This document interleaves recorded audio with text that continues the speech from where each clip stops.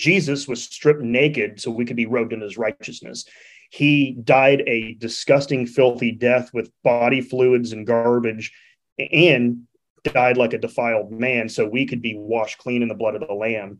He was crucified outside of the city so we could be adopted in. This is where our theology actually is at its best, not at diagnosing the problem, but at responding to it. So when I talk about shame, I tell people I'm talking about the active righteousness of Christ, not just his crucifixion. The active righteousness of Christ, which is actually one of our distinctives, is he died so our sins would be forgiven. He fulfilled the law so we could be declared righteous in double imputation.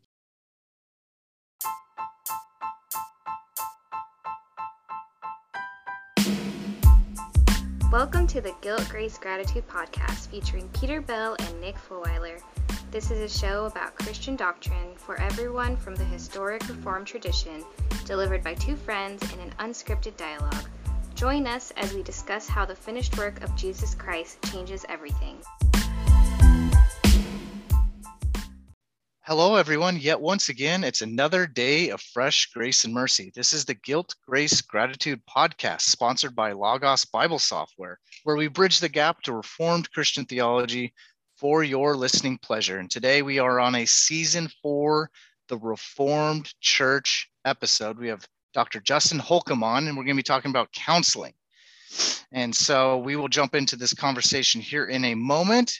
As always, some reminders on our show notes.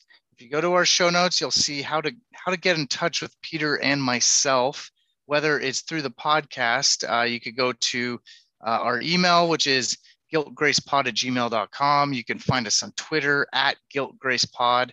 Same handle for Instagram. We put up content numerous times a day almost, so you can really stay in touch with us on there and what's coming up the pipeline with upcoming seasons and episodes and books and all that good stuff. We also have information on how you can become a bridge builder. So our show is going to keep moving forward because we have some funding coming our way, and from people like you, our listeners, and sponsors we also have. So in the middle of this episode, you'll hear some words from our sponsors. We always thank our bridge builders out there. Thank you so much. You'll hit that Patreon link. You'll find out the different levels of giving. And of course, do not let that take away from your giving at your local church. And that's the most important thing, is that you guys worship in person as we are called to in Scripture at your local church. And so with that said, there is a link in our show notes where you can find the closest Reformed and confessional churches near your area. So you click that link, you type in your zip code, and whether it's OPC, PCA, URC, or other churches out there will come up as the closest ones near you. So you can refer people to go to. You can go to yourself if you're not already a member of a church. So and then also there's information on how to contact Peter directly. He is he is church planting as we speak.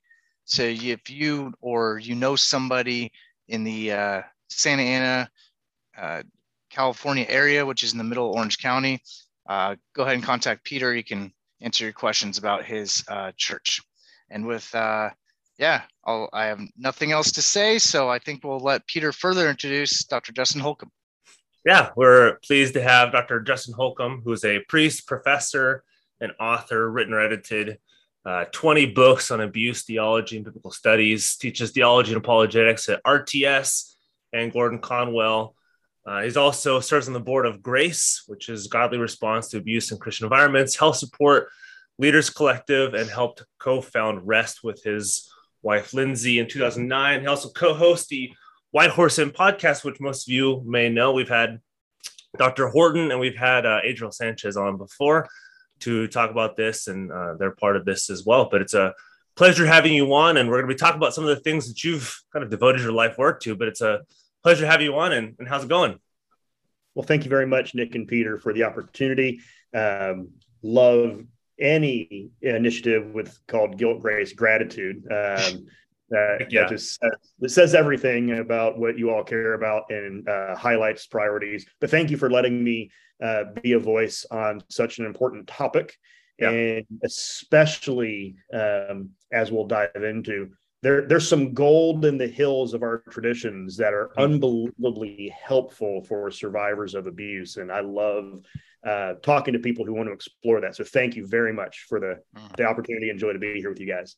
Yeah, absolutely. Our pleasure. Yeah, this is kind of both prompted by, I mean, it's a topic we have to talk about in the church, but also B, I think some misunderstandings about what counseling is, what it's supposed to do, and how the church is involved in counseling.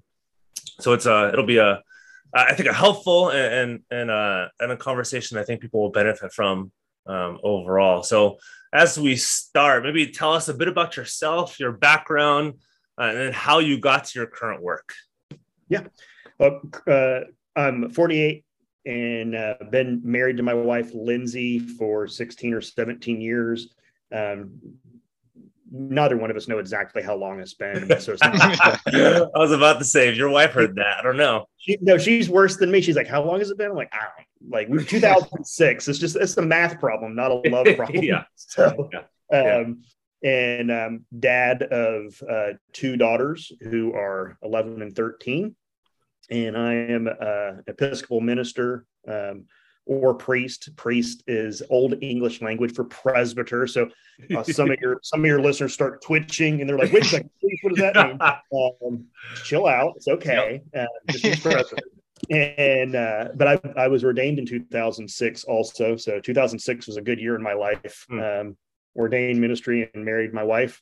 And I've been teaching at various seminaries, RTS, Gordon Conwell, but I've been teaching at RTS since 1999. I went to RTS Orlando 95 to 97, and then started teaching in Atlanta, and then all throughout get to teach some really cool classes. In addition to apologetics and theology, right now I team teach theology for counselors with Dr. Michael Allen.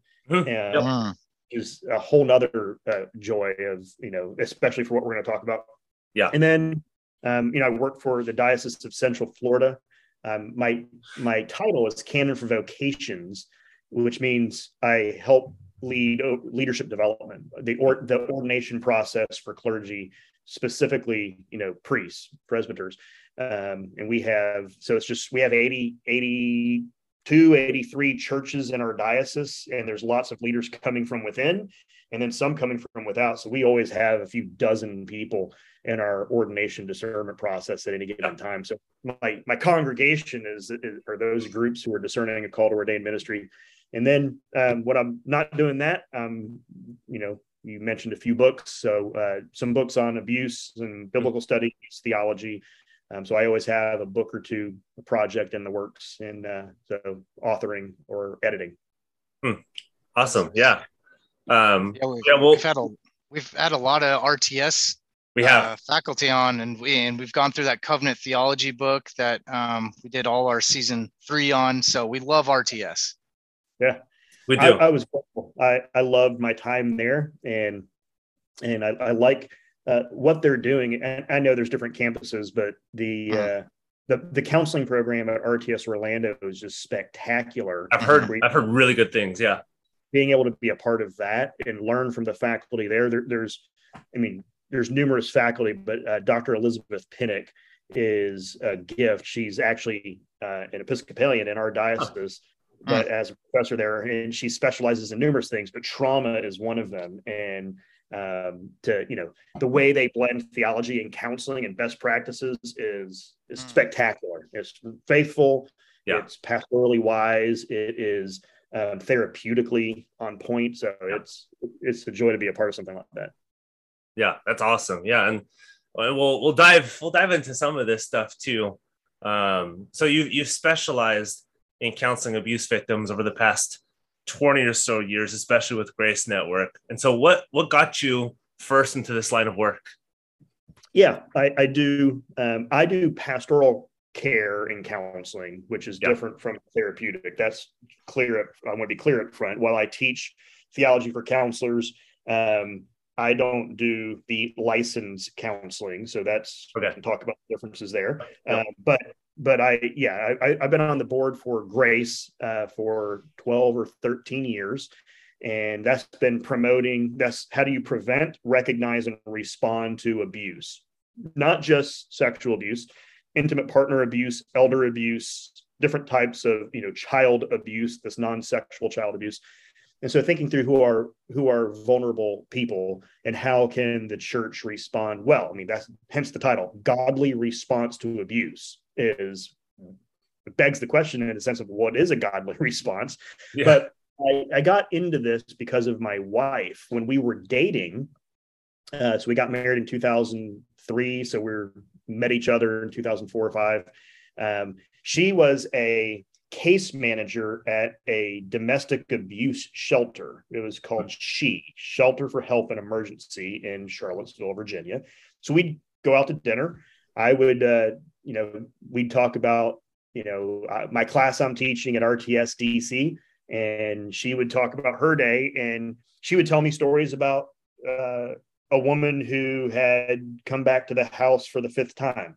And I was just asking questions like, what do you mean the 5th time? She said, well, the average woman who leaves an abusive relationship leaves and goes back to the abuser an average of 7 to 12 times. Yeesh. So the learning process is starting all of a sudden. She said, did they teach you this stuff in seminary? Like expecting. I mean, she converted at 19. So she didn't grow up in church culture and that, I mean, she went to church sometimes as a kid, but so no, we had one class. It was a really good class on like intro to pastoral counseling, but no, I don't know how to respond on some of these things.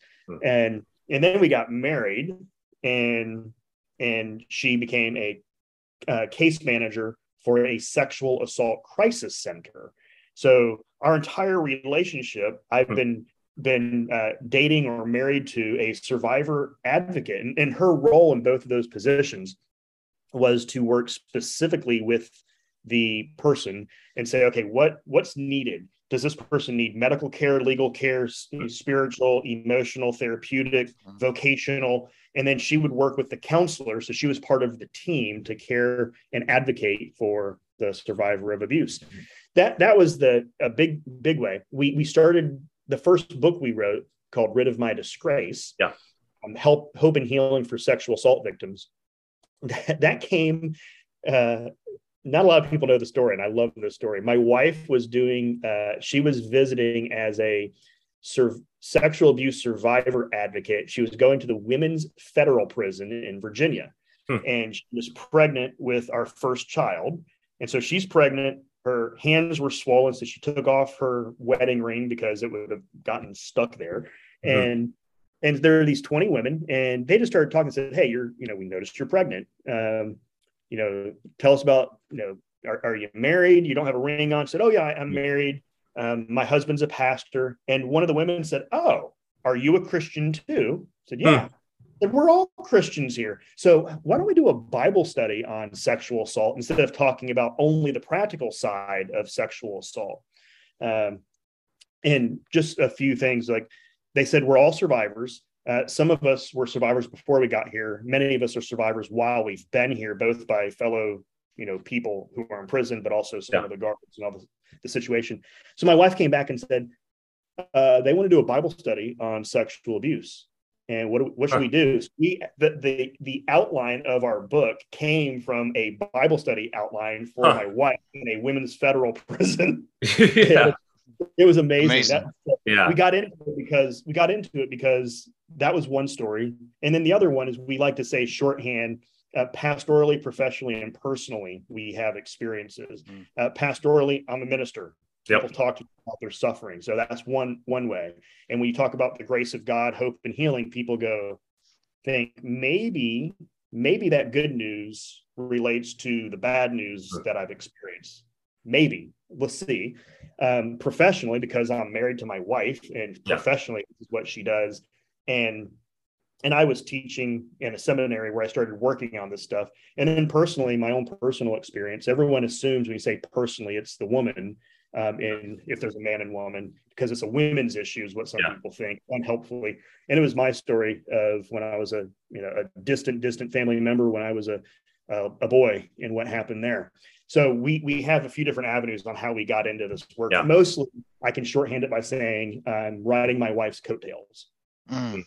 Yeah. I remember reading that book. I'm pretty sure that's the book you assigned in the class that we had, Abuse in the Church, a year and a half ago. And being one of the hardest books to read, to be honest, just because of how, raw some of this stuff gets. And the more and more that I think, unfortunately, hear about this stuff in the church. So you hear about these stories in the church and you wonder, like, how do we respond as members? How do we respond as pastors? Why does this still happen in the church? What do we think about this in the church? So I think it's an incredibly, it's a hard topic to talk about, but it's an incredibly, I think, fruitful if we understand how our theology affects this. So that kind of brings me to this next. Actually, this actually is one of Nick's questions. I think is really, really helpful about what we think about how is this done. Yeah, and just in general, how should counseling broadly and more narrowly with abuse victims be done by a church officer? Love it. There's two extremes to avoid. One is thinking that the church officer has nothing to bring to the table and assuming, and again, different churches, different denominations have different defaults on this.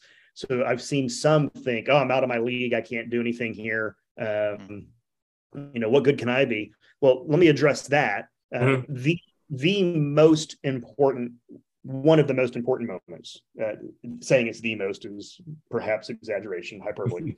One of the most important moments in a survivor's hope and healing is the moment of disclosure, when they disclose what happened to someone else that they're trusting to speak into it. The first time they're actually telling the story. Many times when someone tells their story, if they have basically, if they're holding some cards, pretend it's poker, 5 cards, or it could be, depending on your poker game, but 5 cards.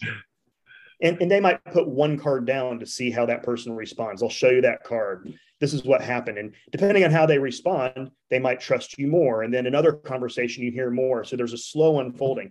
So the most important moment for many people for their healing is the moment of disclosure, because when that church officer or just fellow Christian responds well, that God uses that in a really powerful way. There's lots of research that ask survivors of abuse, what's the most helpful behavior that you experience for your healing? And the very top of the list is being listened to and believed. I love telling other people that, because they think, oh, well, I'm not the seminary professor. I'm not the ordained vocational minister who gets paid for this. I'm a lay elder in a church. I'm a deacon. I'm not ordained at all. I haven't been to seminary. What can I say? And the good news is, one of the most powerful things as a fellow brother, sister in Christ you can do is listen and believe them, and not ask probing questions that re-traumatizes them, but let them tell their story. So to the group that says, well, what can I do? I'm a church officer, or I'm what, and they minimize their role because you have been a recipient of the good news. And as a recipient, you get to also now be an agent of the good news, a mouthpiece for it. And the proclamation of the good news that you say is, faith comes by hearing, hearing by the word of God. And so when you're proclaiming that good news, God likes to use his proclamation of his good news to do a lot of his work through the power of his Spirit. So that's one side. The other side is the people who think, well, we can't trust all those liberal, therapeutic, victim-minded people. So we got to do all the stuff in-house, and we're going to just go through the catechism a few times, and as shorthanded, here's 2 Bible verses, call me in the morning, almost like a denial of common grace, as if there might be truth in a non-specifically special revelation type of good news. And so in my denomination, we can't meet with someone more than 3 times about the same topic without referring them to someone. And that's actually helpful. So going back to your question, Nick, how should counseling specifically in general, but specifically with survivors of abuse, be done by a church officer?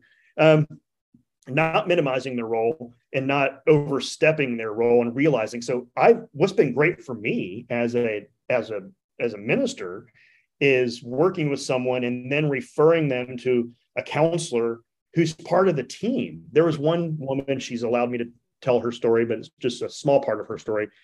I met with her and her husband, realized she should probably get someone who's a professional counselor, found a great counselor who I knew and trusted, brought that counselor into the mix. That counselor realized she probably needed to get a medical doctor. She hadn't been to the doctor in over 30 years. And so got a doctor on the team. And so as a team, we were all together. And I told her, I was like, hey, I'm not handing you off. I'm going to keep meeting with you as your pastor about the same topic, but that person's going to meet with you as the counselor. So there was a team of care, not just a handoff. And so I think that was really helpful. So again, I can say more, but in general, counseling should be avoiding those two extremes and reminding ourselves as church officers of our role. Role is shepherd, or sheep with the bell on, or however you want to say it, but we're shepherding, and finding the places where grace, whether common grace or special revelation grace, can be magnified as much as possible. Yeah. Real quick before Nick asks his next question, I think this will be relevant here because there's this whole kind of movement, I think a helpful movement around like the biblical counseling movement. And this is a good thing that we should be counseling based on the Bible. But I think unhelpfully, some people say like what you're talking about. Well, the Bible it gives us all the answers. And so if we believe that the Bible gives us all the answers, why would it not be completely sufficient for all counseling that we do? Why would we kind of hand them off past the Bible? So like maybe how would you kind of quickly respond to somebody who's like, well, if the Bible is our truth and it gives us everything we need to know, why is it not sufficient for some of these counseling cases? Yeah, just looking at our doctrine of perspicuity, we're saying is clear in all things it says clearly, especially with regard to salvation. So clarity of Scripture, it is clear and it is comprehensive. And I have my doctrine of Scripture is just strong, yeah. But it's not trying to say everything at the same time. And I do think, and again, when people use the phrase biblical counseling, our books are in the biblical counseling category because neither one of us are therapists. So it is, how does the Bible and the Christian tradition relate to this situation? That's what we're doing. What we're not doing is biblical counseling in the sense that no other type of counseling is legit or important. So there's a dismissive way of doing biblical counseling. That's because we're not therapists and we're researchers. And so we're staying in our lane. What's been helpful is seeing how therapists, counselors who've read our book have said, this is the kind of stuff we need coming from ministers, coming from advocates for survivors. That way it complements. And they're not saying anything radically different. But therapists know how trauma works. They know how trauma memory works. They know how trauma affects the body. There's just some basic scientific research that most people wouldn't know. And so I do think Scripture is our rule and final authority for faith and practice. It is revealing God's disposition toward us and how God redeems his world and his people. Because of the covenant of redemption. Like that's what the Bible is focused on. It's not trying to answer every single question at the same ultimacy. So and we'll get to this, but what the things I say to survivors of abuse are deeply theological. It's all person and work of Christ, and it's very, very, very theological. So I think over having an over assessed view of ourselves as ministers isn't helpful. It minimizes where goodness can come from other people and that doesn't fit with our doctrine of common grace and our doctrine of revelation. This is where Michael Horton has he goes through Genesis. I've heard this in a few lectures and read this a few places, but this is helpful. And I give this to my counseling students. God creates by divine fiat. Let there be, like the word is spoken and boom, there it is. And then in Genesis, it says, and he basically sets up the world. So the world brings forth fruit, providence. And there's things that just so can God, when God heals miraculously, that's divine fiat, boom, miracle. When God heals because of providence, it's still God's agency. It's just a matter of, is it divine fiat or is it providence? Is it miracle or is it providence? And he helpfully messes with the simple, obvious divide between miracle and providence going back. I think that's helpful when you think about therapeutic care and hope and healing. Sometimes it's going to be, there's been a few times where I'm ministering to someone and something I said, God uses it and they get momentum. Sometimes a lay person who has the gift of healing prayer, and what I don't mean is the stereotype of healing ministries, but like there are people who, when they pray for other people, God seems to use it and makes some movement in their heart and mind. I can see it happen where it's not talking to their minister, it's talking to this lay person who prays for them and something clicks. Could be a conversation with their friend or with a therapist. And so miracle, providence, what is God doing? This is all divine agency. It's just, in what way is it? So I think that helps problematize the simplistic dismissal of therapy. So that's helpful. Yeah. I think biblical counseling is a powerful form of fruit of loving our neighbor, which we can freely do in our response of gratitude towards the gospel. So I think that's something, a very good example of how it is biblical in a response. And this is a little bit of a two-part question. The first part you've already kind of answered. So, but what's the role of a pastor or church officer, and church officer, elder, deacon, what have you, in counseling? But more of a new part of that question would be, how or when should they refer someone to a professional counselor? Yeah. The role is to be a shepherd and not an accuser, not a teacher. So let me give you some of the negatives to avoid. I've sometimes ministers or church officers ask unhelpful probing questions that are kind of blamey. Well, why did you go back to him? What were you wearing? Well, what did you expect when he went to a party and drank too much? Like, I've heard the kind of moralistic questions that come off as victim blaming or actually are.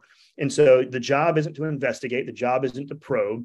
The job is to be a voice of hope and healing, of God's disposition toward God's person, God's child. And so that's one role. The role is to be an agent of good news, to connect the dots between the grace of God that is secured and exhibited in the person and work of Jesus Christ and the disgrace that they're experiencing. That's Rid of My Disgrace. The title of her book comes from the story of Tamar in 2 Samuel, where she says, who will rid me of my disgrace after her brother assaults her? And as soon as I saw that passage, I was like, somehow that word disgrace, because disgrace is an umbrella term for what people experience. And we like to talk as Christians about the grace of God. And so I thought this is perfect because we get to connect the dots, help them connect the dots, because most Christians think that God, the Father, sent Jesus so we could be forgiven of our sins. And that's true. The cross and resurrection, the bullseye is Jesus died for your sins. But they think that forgiveness of sins is basically the whole thing. The woman whose story I told you earlier, when I met with her, I said to her, I'm sorry for the way you were sinned against and the crime committed against you. And she got angry at me. And I thought, this doesn't make sense. What's happening here? Maybe I said it wrong. So let me say it again. I'm really sorry for the sin committed against you and the crime committed against you. And she said, why are you taking me out? You're unplugging me from the grace of God. And I said, what are you talking about? She said, Jesus died for my sins. That's how I get the grace of God, right? I said, sure. She said, do I need the grace of God? I said, absolutely. She said, well, you're unplugging me, because I was telling her she wasn't guilty. She didn't need forgiveness of sins for what happened to her. Someone else did, but not her, because she had one way to plug into the grace of God, forgiveness of sins. And so she was turning what happened to her into something that she was responsible for, so she could plug that into the grace of God. That's a brilliant move. And so I told her, I was like, hey, I get that. Jesus did what Jesus did in his entire works apply to you, not just the cross and resurrection. That's the bullseye. That's Ritterboss. That's chapter 2 of Paul's theology of doctrine of salvation and Paul's theology, is the cross and resurrection is the heartbeat of Paul's theology. But his perfect life, his ascension, his return, his incarnation, all of these things have something to say. So find the full orbed understanding of the person and work of Christ. Calvin said, when Jesus incarnated, redemption began. And so while we do focus on the cross and resurrection, we don't only talk about the cross and resurrection. So the pastor and church officer's role in counseling is to connect all of the work of Christ to the way that person has suffered. We can come back to that as we need to. When to refer someone, like I mentioned, my denomination says you can't meet with someone more than 3 times and keep on going. Like just know your role and know where you're limited. Yeah.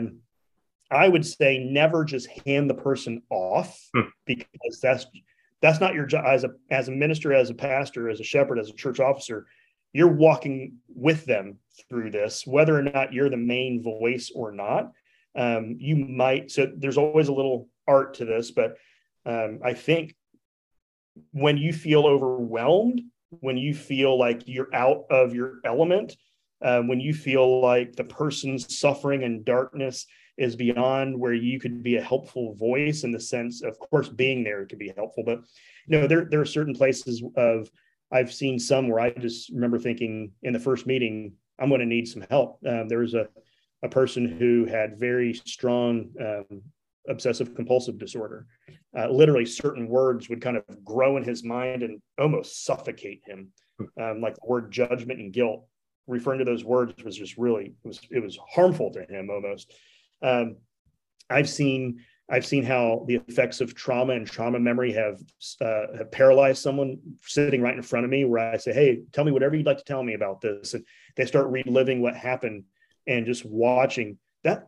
I'm not a trauma specialist. So I've seen certain things where I've seen someone in the very like depths of depression, who like, it's very clear from moment one, they're going to need a different kind of help. I'm going to be with them. Like I'm still going to be with them and pray through Psalm 88, through their darkness. I'm still going to talk about the return of Christ and the ascension and all that kind of stuff. But we're going to do that with someone else on the team. So I think there's both a professional sense of, hey, I don't want to create a type of dependence on me that's inappropriate when I'm not a specialist here. There's also just the self-awareness of I am in deep, and we need experts on this. And so I think those are helpful guidelines for when to refer to someone in professional care. Hey, all, this podcast and this episode is brought to you by our main sponsor at Logos Bible Software. According to a recent survey, 30% of evangelical churchgoers want more in-depth teaching. So if you are among those who want to go deeper into the Word, Logos is the Bible study platform for you. Logos also fuses some of the most powerful technology available with biblical resources. You can access all sorts of commentaries, Bibles, up-to-dates, seminary-level courses, and even audiobooks right on your phone, tablet, or desktop. Has original language resources, which I, Peter, use on a very consistent basis. So it has a great resource on Septuagint resources, the Masoretic text, which is the Hebrew, and a lot of Greek New Testament work as well. So if you guys are interested in that stuff as well, you guys can head over to logos.com/guiltgrace, because with us, Logos is now more affordable than ever. You can get started at just $49. So head on over, find yourself a package, and join us with Logos Bible Software. Hey guys, a quick shout out to one of our sponsors, Reformation Heritage Books. We've partnered with them and they've partnered with us to try to push a couple of their published books. One of them is the 10-volume series of William Perkins, who a 16th and 17th century Reformed writer, wrote commentaries on Galatians, Revelation, wrote the Golden Chain of Salvation, some incredibly influential works in Reformed theology. Also, the Family Worship Study Guide, which gives you quick little snippets, about a paragraph each, of all 66 books of the Bible, each chapter in those books. So it's really good for family worship. And also they have basically every major publisher in the world. They sell their books at cheaper than Amazon sells them. So if you guys go to heritagebooks.org, drop a line that Guilt, Grace, Gratitude sent you and purchase their books, we'd be grateful, and you're supporting a great cause. Yeah, and RHB Books is the largest confessionally reformed publisher in the world, and they publish historical and modern works on a consistent basis. So you can find them on Twitter at RHB_books and on Instagram, Reformation Heritage Books. Yep. So go on over there, get these books. There's so much good stuff coming out, and hopefully this is good. Hey, y'all, this is Peter Bell. Are you or someone you know looking for a Reformed church in Orange County or the Orange County area? We've got a growing core group, Santa Ana Reformed, meeting Sunday afternoons. We'd love to have you join us as we work towards starting official worship services beginning in summer of 2022. If you or someone else you know would like to be part of a Reformed church from the ground up, hear the gospel preached from all of Scripture every week, and enjoy sweet fellowship, contact us at santaanareformed@gmail.com or look in the show notes. I hope to meet you soon. Yeah, maybe a little tidbit that I just heard before next question, which maybe I hadn't heard, but I just kind of imbibed, where pastors, me hopefully being a pastor of the church we're planting, but I've been told, yeah, hand off when you can't handle it. Maybe that's just what I imbibed from somebody, or just I kind of assume, but I never thought about, no, you're teaming up with these different therapists, you're teaming up with doctors, so you're not leaving them saying, hey, you're beyond me. You're saying, I have a specific role in this, that other people have a role in this, where it's not just like, hey, this is not part of me. So that's a really helpful. I've never legitimately thought about it this way.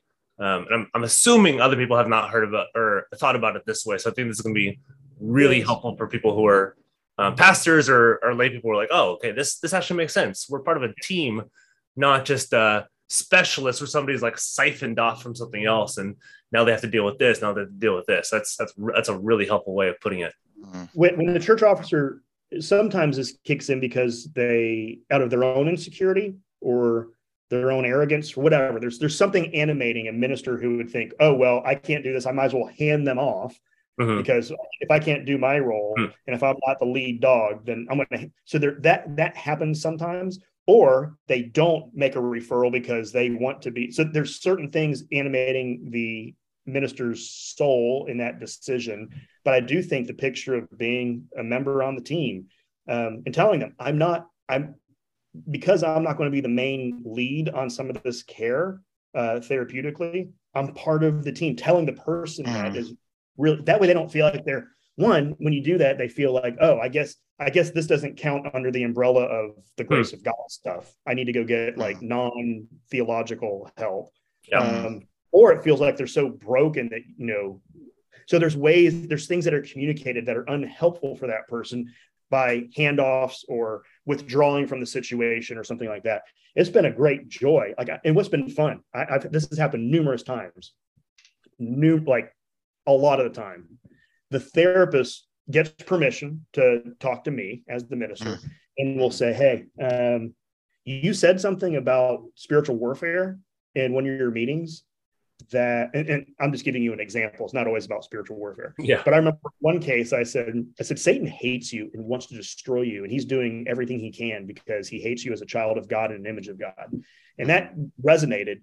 And so the therapist said, hey, can you give me some of those Bible verses that I can incorporate? So I'm coaching the therapist. I'm talking about spiritual warfare and saying, hey, you don't want to say too much about, Satan demons as if they're all over the place, because they're limited, but they're real. And so I was doing a mini theology class with a therapist. And that happens a lot. I'll have counseling students who, after their license, will call me up and say, hey, how does the ascension, you said something in class in my notes, how does the ascension really relate in the here and now? Because I tell them in my class, I'm like, hey, Jesus is he's ascended. He's on. This is why our eschatology matters. Yeah. Not because it's just true, but think about this. if our eschatology is that Jesus is currently on his throne, oh, okay, what's he doing? Well, we know for sure he's mediating for us. So we have access to the Father, Hebrews. He's interceding for us because he said he was praying for us, and he's advocating for us against condemnation when Satan's like accusing. So to tell people that from a therapist, that the therapist said, what are those three things Jesus is doing right now? I'm giving a theology of the ascension so a therapist can talk to her client about Jesus mediating, praying, and advocating. Like therapists aren't trying to usurp the pastor's role. Yeah. They're leaning on us. They're asking us for help and guidance. That's a really cool relationship to have. And then, so that happens a lot more than it doesn't happen, right?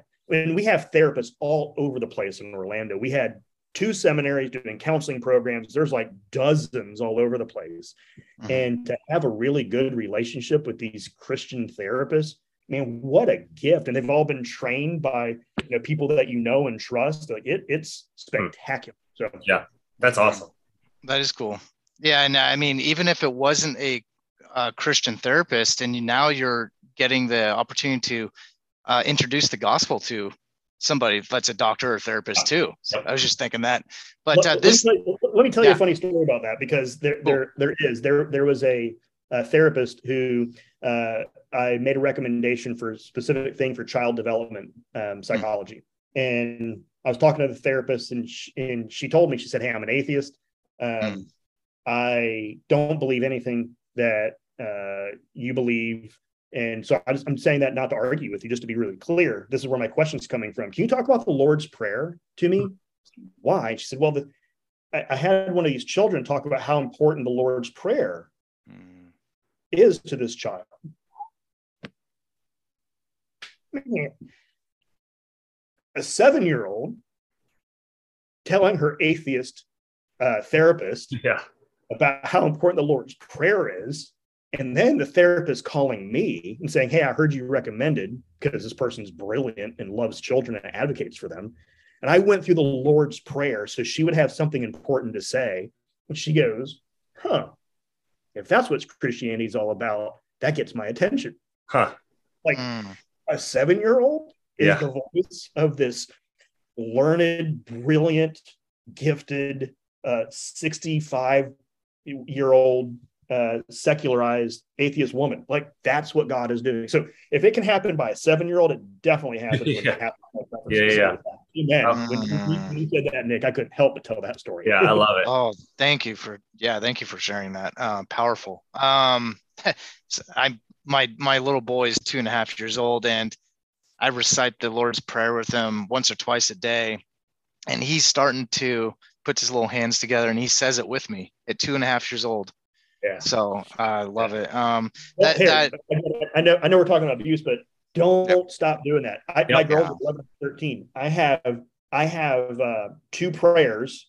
I said, what are your favorite prayers? One's the general Thanksgiving for morning prayer for the Book of Common Prayer.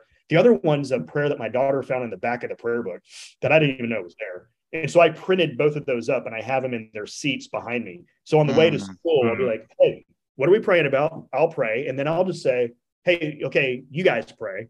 And they're praying these prayers. They have them memorized now. So it's unbelievably cool to be driving down the street and watching your kids at 8 and 10 and 9 and 11 and 10 and 12 just kind of having their own thing. So, and it starts at 2 when dads do that with their kids. So awesome. That's what I encourage you, keep on doing that stuff, because your son will something happened last week where I asked my daughters and my wife, I was like, hey guys, I'm nervous. Will you guys pray for me?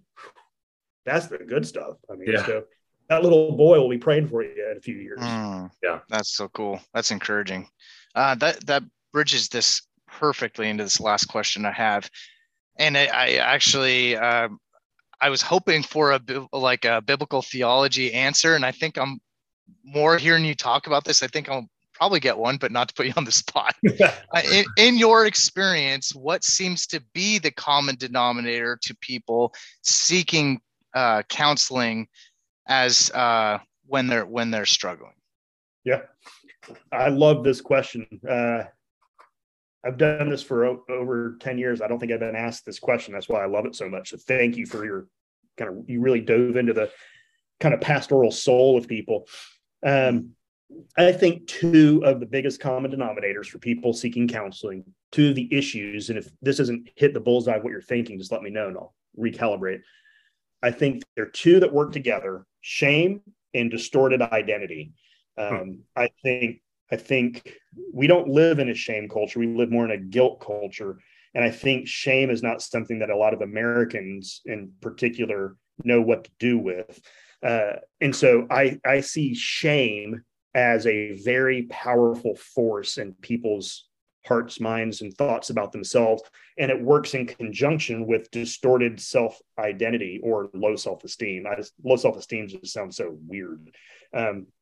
Distorted identity of who they are, because shame tells lies about your identity. You're broken, you're damaged goods, those kinds of lies. And the lies come from Satan. They come from within. They come from the person who sinned against you, who may have said something or their actions communicated something. So shame is a really powerful force for the enemy and for destruction. Years ago, I wrote a really quick article called "The Difference Between Guilt and Shame." It's in Modern Reformation magazine, because that was something they were realizing they were bumping into. But in identity is the other one, where people just feel the lie of, I am damaged goods. I do deserve this. The reason God let this happen to me is because I had an abortion when I was 15. The reason God let this happen to me is because I had premarital sex. So there's like a karma, damaged goods mixed together. Yeah. And so those are the two big ones. When people are telling me about their desire, and I'm talking about survivors of abuse and trauma. If we're expanding it to counseling in general, pastoral counseling, guilt would be the major one. I do see guilt as a major force, not necessarily for survivors of abuse, but that's when people are talking with me, not about surviving abuse, guilt is the main one. That's why I love my role as a minister, to authoritatively pronounce, if they're in Christ and trust in his works, they're forgiven and they're declared pure, perfect, righteous, and holy. Like that dog will hunt, as people say. Yeah. So those are the main issues that I see, the common denominator. Yeah. Thank you. Yeah. Thank you. This is a hard topic, but I hope this is going to be incredibly powerful for people who listen to this. It may not know some of these things. It may have wrong ideas, no idea, whatever it may be.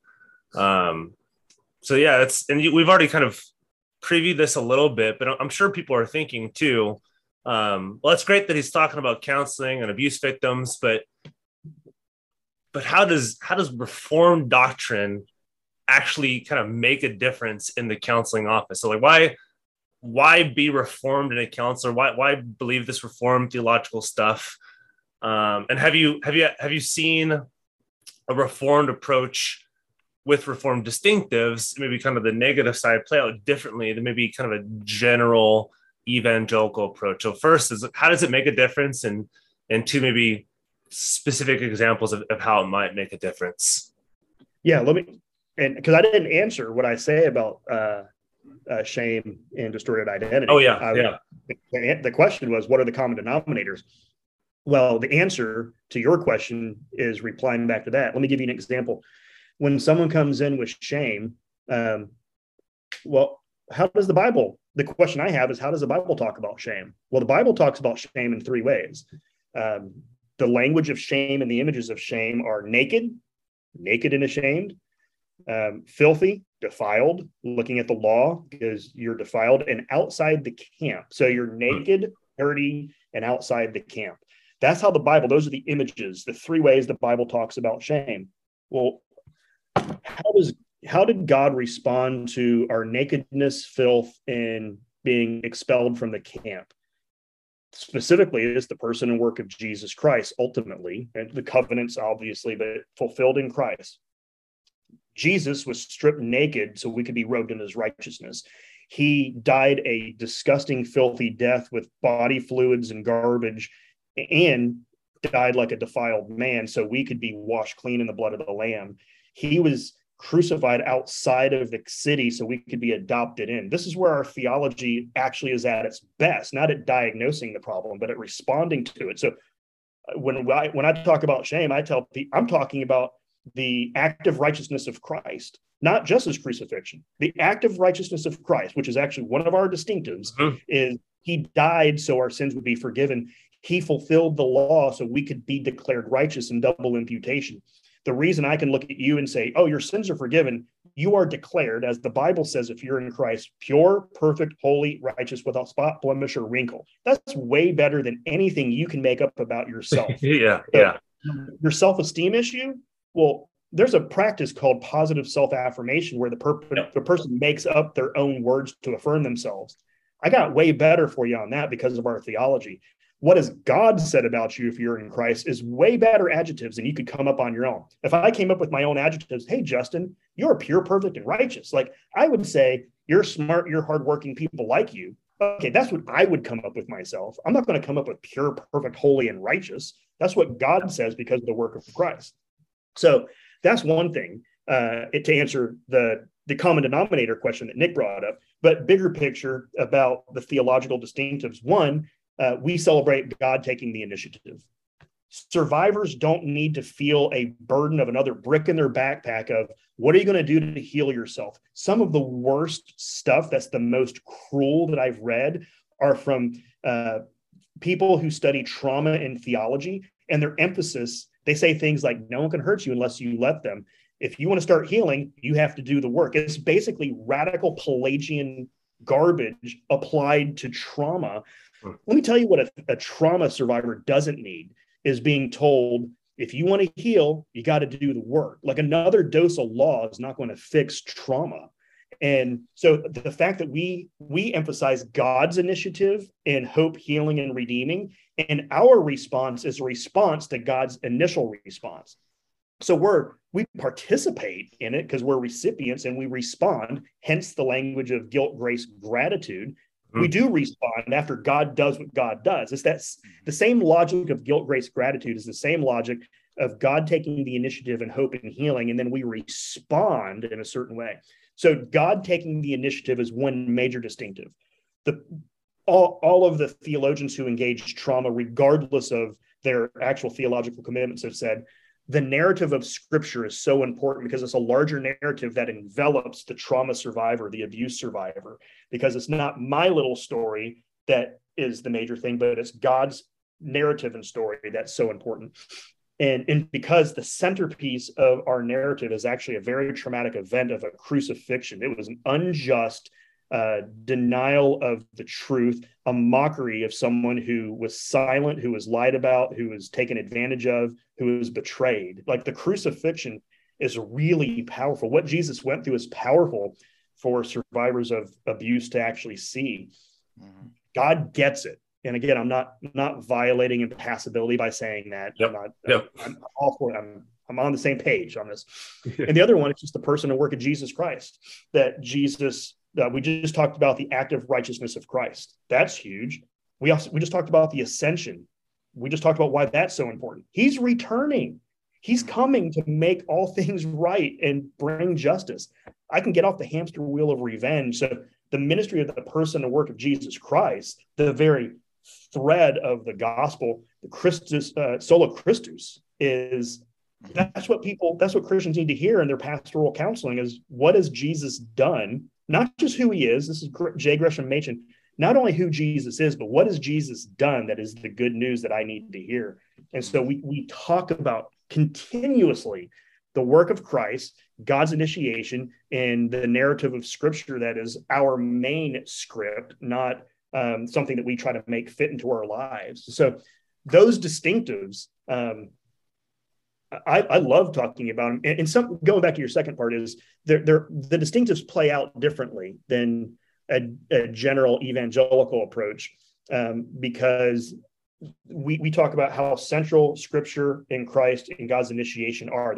Those things are noteworthy because if we don't have those, a general evangelical approach can lean back too quickly on well, here are some steps for you to do for your hope and healing, which are great. There are things we can do to participate, but to give the burden to the person is not helpful. We make it sometimes the general evangelical approach makes it too much about their story, not the grand story of God's redemption. And if we talk about Jesus in the general evangelical approach, is frequently he died so you could have forgiveness. And I'm all for that. Again, that's the bullseye. It's all throughout Scripture. But he did do a whole bunch of other things, and to limit the work of Christ to death, resurrection, when there's incarnation, act of righteousness, ascension, and return. He's currently reigning. All of that, there's a robustness that is left out sometimes. So I'll stop there because that's great. To keep on rolling, it's not helpful so much. real quick thing. So what you're saying is the Reformed doctrine of total depravity doesn't mean total depression. And doesn't mean utter depravity either. Absolutely. Right. Total depravity, this is something I have to clear up frequently. Total depravity means that every dimension of who we are is tainted by sin. Not that we're as bad as we could be. We could be even worse. That's utter depravity is you're horrible. There's no good. And the biblical story is everything was good. Humans were good. Good got distorted, and God is restoring the original good that was there, but it's going to be even better than the original. It's not just he's not restoring the garden. It's a garden city. It's not just a few people worshiping him. It's a multitude of people worshiping him. So yes, it's total depravity is not utter depravity, and is not utter. Did you say utter depression or utter? Total depression. Total depression. I love that turn of a phrase. Yes, absolutely. Yeah. So we've, as we end this, we've talked a lot about pastors' roles and counselors' roles, and maybe as we end this, maybe if some help for those who might be listening, wondering, okay, well, how do I respond? I maybe see how pastors and counselors should be responding to some of this stuff, but how should I bring it to a pastor? How should I bring it to a counselor? Should I look for professional help? Should I go to my pastor? I'm not really sure what to do with what I've got. So how would you help them figure out where do I go? Great question again. I think this is situation relative in the sense of that person knowing, okay, how am I suffering? So as much as they can kind of know their own internal terrain, spiritually, emotionally, physically, socially, what's going on with them? Do I trust this person? Has that minister been trustworthy as someone to go to? Or are they dismissive? Do they? But most likely, if you're going to that church, you're going to that church because you do trust them, and that person's been a faithful minister of the Word of God. And so what I've recommended to people, I've gotten this question from people saying, okay, you're not my minister, so that's, that would be nice, I think. How can I talk to my pastor about this? So I've told pastors, ministers, I'm like, hey, when you talk about the grace of God, don't just talk about it in some of ethereal realm. Tell them the grace of God applies to the way you talk to your spouse and your kids. It talks about the way you think about money and sex and food, to your addictions, to the way you've been abused. I mean, just make a list of all the ways that people suffer. That way they kind of have an avenue to kind of come back to you and say, oh, you mentioned this. Because when the minister says that, the person in the pews hears, oh, maybe this pastor might get it. And so now going back to the person, how should you seek counseling? I think I've seen really whatever form works. Sometimes an email is easy as, hey, let me lay it out for you. This is where I think I need some care and hope. Or after the church service, hey, you said this, and I really think that engages this dimension of where I'm suffering from some darkness and sadness and destruction. So I think go, depending on how much you trust that church officer, in the sense of how trustworthy are they with this ability. I don't mean that in a suspicious way. Hey, I think I'd really like to talk to you as my pastor about some darkness in my life. Can we have one of those meetings? And I think, show them a card or two, see how they respond. Ask them their view of, hey, how does this work? Because I don't know if I just need pastoral care, if I need counseling. I don't have a gauge on myself. I've actually had a lot of people have taken the initiative and told me, hey, I'm meeting with you because I've been meeting with my therapist. My counselor told me I should meet with my pastor about this too. So I've actually had it go mostly about half the time the other way, which is just encouraging to hear that people have kind of just taken the initiative to say, I don't want darkness to win. Where am I going for it? But I think go to your pastor and say, church officer, describe the darkness. They signed up to be a shepherd because most shepherds signed up to be a shepherd because they want to care as under shepherds. But what I know, a lot of the bad, abusive, self-absorbed, narcissistic shepherds get a lot of the airtime, and both because they grab the airtime as blowhards, but also because a lot of the attention is given to them because of the destruction, and it's also shocking and surprising. Most of the ministers that I get to work with, vast majority signed up for it because they feel called to it, because they've been recipients of the good news and they want to be a small voice of spreading that to a few more people.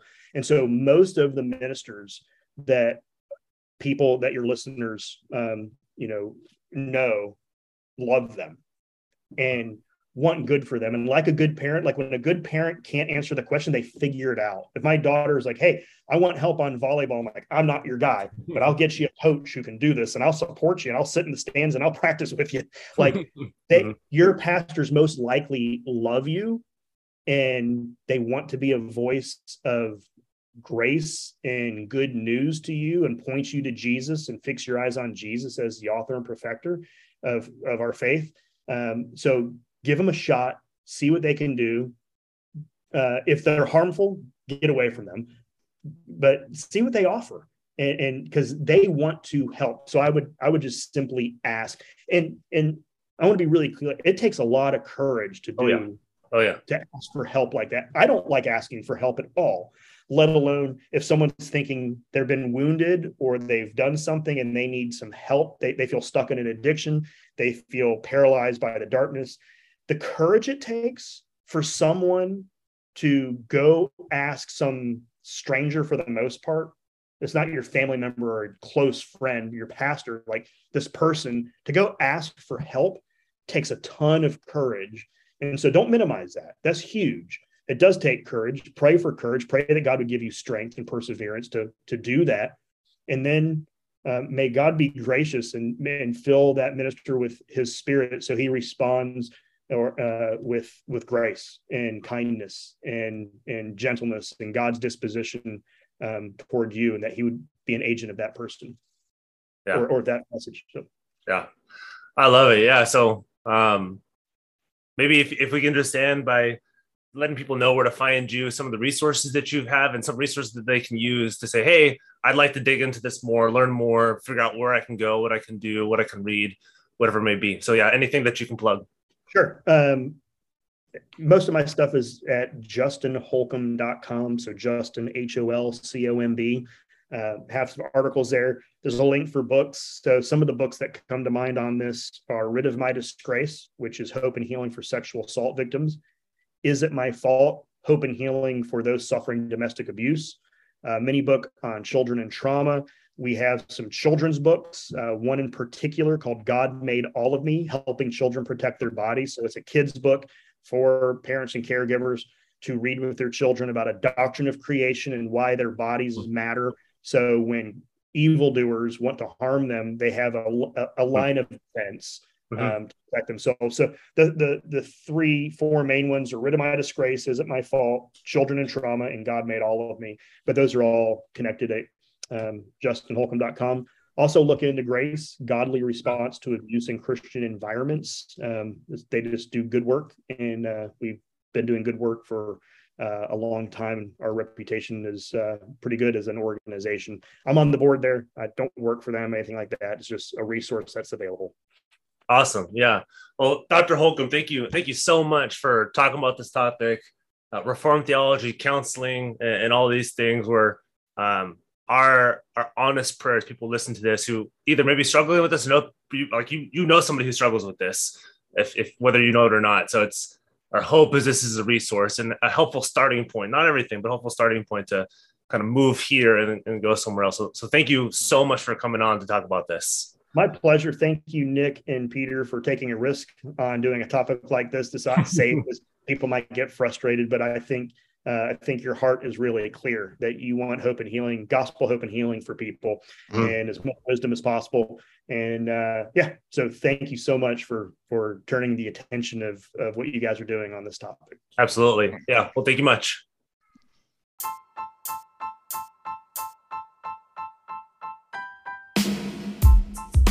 Hey guys, thanks so much for listening to the episode of our podcast, Guilt, Grace, Gratitude. And if you go to our show notes, as a reminder, there is a link to Patreon, and you can find out how to become a bridge builder.